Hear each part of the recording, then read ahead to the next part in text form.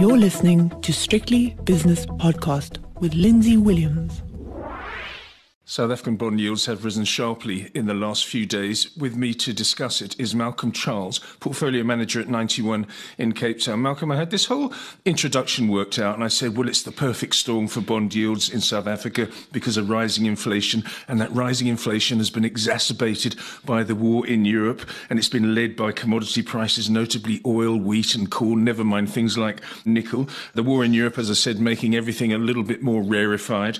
The South African Reserve Bank is in a rate rising cycle, and yet it's not the perfect storm. Can you imagine what would be happening if the rand was on its knees as well?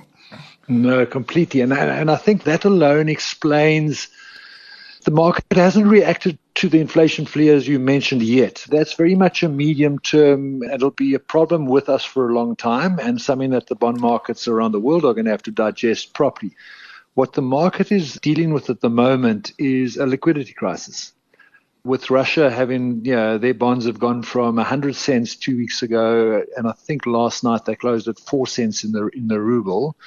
They've been kicked out of the JP Morgan indexes, etc., at the end of the month. So a lot of fund managers are finding themselves in a bit of a quandary of how do I raise liquidity in these markets, and that's why our bond yields have been sold. We are a very liquid market, so we are a fantastic source of liquidity in the short term. You sell your good assets so that you get some sort of cash back in the portfolio. But, obviously the result of that is, we have big outflows. And interestingly, the biggest position, it's a bit technical, but, the biggest overweight was South African government bonds, but hedged back into dollars. So foreign investors would buy our bonds, earn the 9.5-10% yield, yes, but then didn't want the currency exposure. So they would do a forward contract and switch the rands back into dollars. So now that they want their money out, they've got to do the equal and opposite.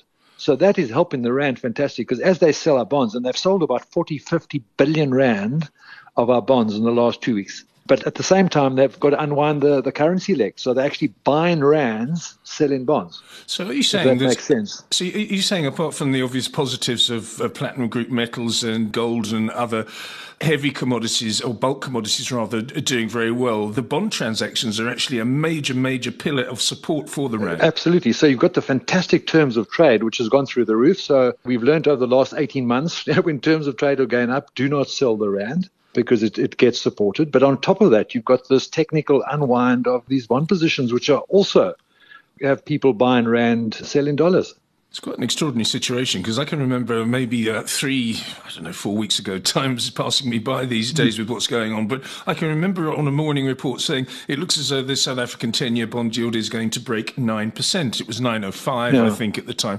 And yesterday I looked at my screen and it was close to 10.30%. And the 52-week range has been, to be absolutely precise on my screen anyway, 8.545% to yesterday's high yield of, as I say, close to 10.30. This has massive implications, does it not? No, very much so. So it's wiped out a big chunk of that fantastic bond performance that we've seen over the last 12 months. The All Bond Index is down over 4% on the month alone. And, it comes at a time when we had a semi-decent budget. The fiscus is in a very good shape. As you mentioned, the SARB is hiking, but, a very credible SARB. They've been preemptive in their hikes. So, things were actually looking pretty decent, and the macro picture was improving quite dramatically in South Africa. So it really has come at a shocking time for our recovery.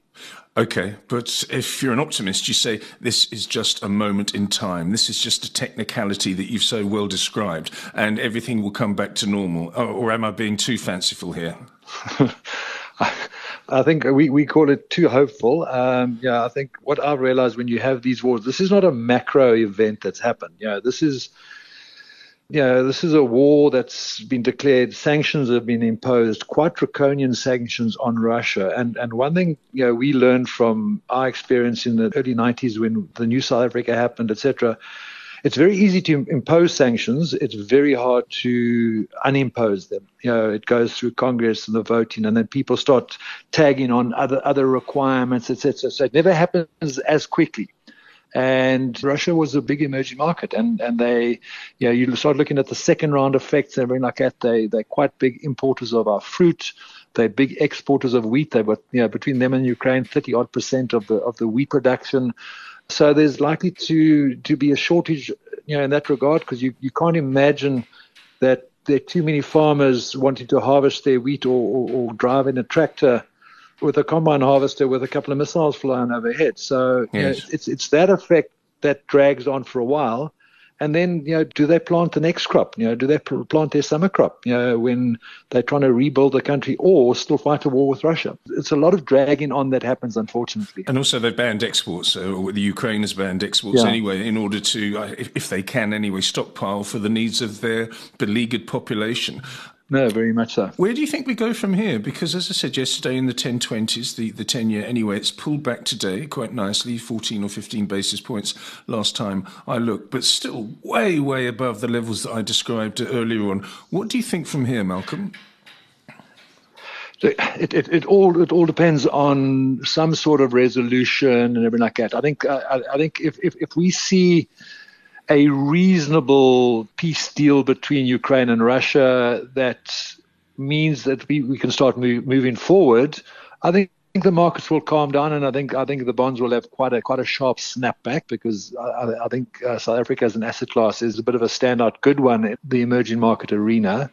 The big risk is that this drags on well into their summer, and this becomes a lingering drag on growth, drag on increased inflation. It really puts central banks in a horrible position. So central banks almost had it easy in the COVID crisis because everything was disinflationary, so you could cut rates.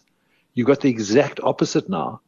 What do? You don't want to exacerbate the recession, but that's what you've got to do, because you've got to fight this rampant inflation around the world. Yes, but Mr. Powell, the chair of the US Federal Reserve, did say it doesn't matter about the war. We are going to raise rates. I suppose it's at what sort of clip that they raise those rates. Do they start with 50? Do they do a gradual 2 or 3, 25 basis points just as a almost token sort of inflation suppression? Or do they just stick to their policy and turn off their TV screens? I think initially they will stick to their guns. I think they'll do 25. I think he's already indicated that 50 is no longer on the cards. I think you see a 25 later this month. But, remember, this is the same Fed that said inflation was transitory. And they said that for a long time until it wasn't that transitory. And then they suddenly realized they were behind the curve. So yes. When you've got unfolding slowdown of global economy, and I've seen estimates anywhere between 1% and 2% of global growth, depends how long this thing goes on for. It's a very different scenario to say I'm going to ignore everything and carry on hiking rates. Yes, in fact, Powell's reputation hasn't done itself any favours because of that constant transitory statement, which anyone, even someone like me, looking at a screen every day, knew that it wasn't transitory because of the CRB index doing what it's done. What does this mean for your strategy at 91, Malcolm? So we were likely quite defensive going into this, and not because we expected the war and everything like that. All of us got that a little bit wrong, thinking that it was more saber rattling. The market had run very hard, and we were happy to take some risk off the table. We realized that the budget was a bit challenging, so we thought, okay, well, let's take a little bit more off for that as well. So we remained defensive. We increased our inflation-linked bonds in our portfolios because that's proved to be a fantastic defensive play in the portfolio, because it protects you against this rise in inflation. And I think we will look for opportunities, but much more on a tactical nature than trying to call the top. I think there are going to be short-term opportunities for now, but I think you've got to keep liquidity in the portfolio. You've got to keep defensive, and rather miss the first little bit of the turn than try and call the top and get completely steamrolled over. Goodness me, it sounds like your inbox is going to be very full for quite a while, Malcolm. Thank you very much for your insight. That's Malcolm Charles, Portfolio Manager at 91 in Cape Town. The views and opinions expressed in these podcasts are those of Lindsay Williams and various contributors, and do not reflect the policy, position or opinion of any other agency, organisation, employer or company associated with strictlybusinesspodcast.com. Assumptions made on the analyses are not reflective of the position of any other entity other than the speaker or the author. And since we are critically thinking human beings, these views are always subject to change, revision and rethinking at any time. Please do not hold us to them in perpetuity.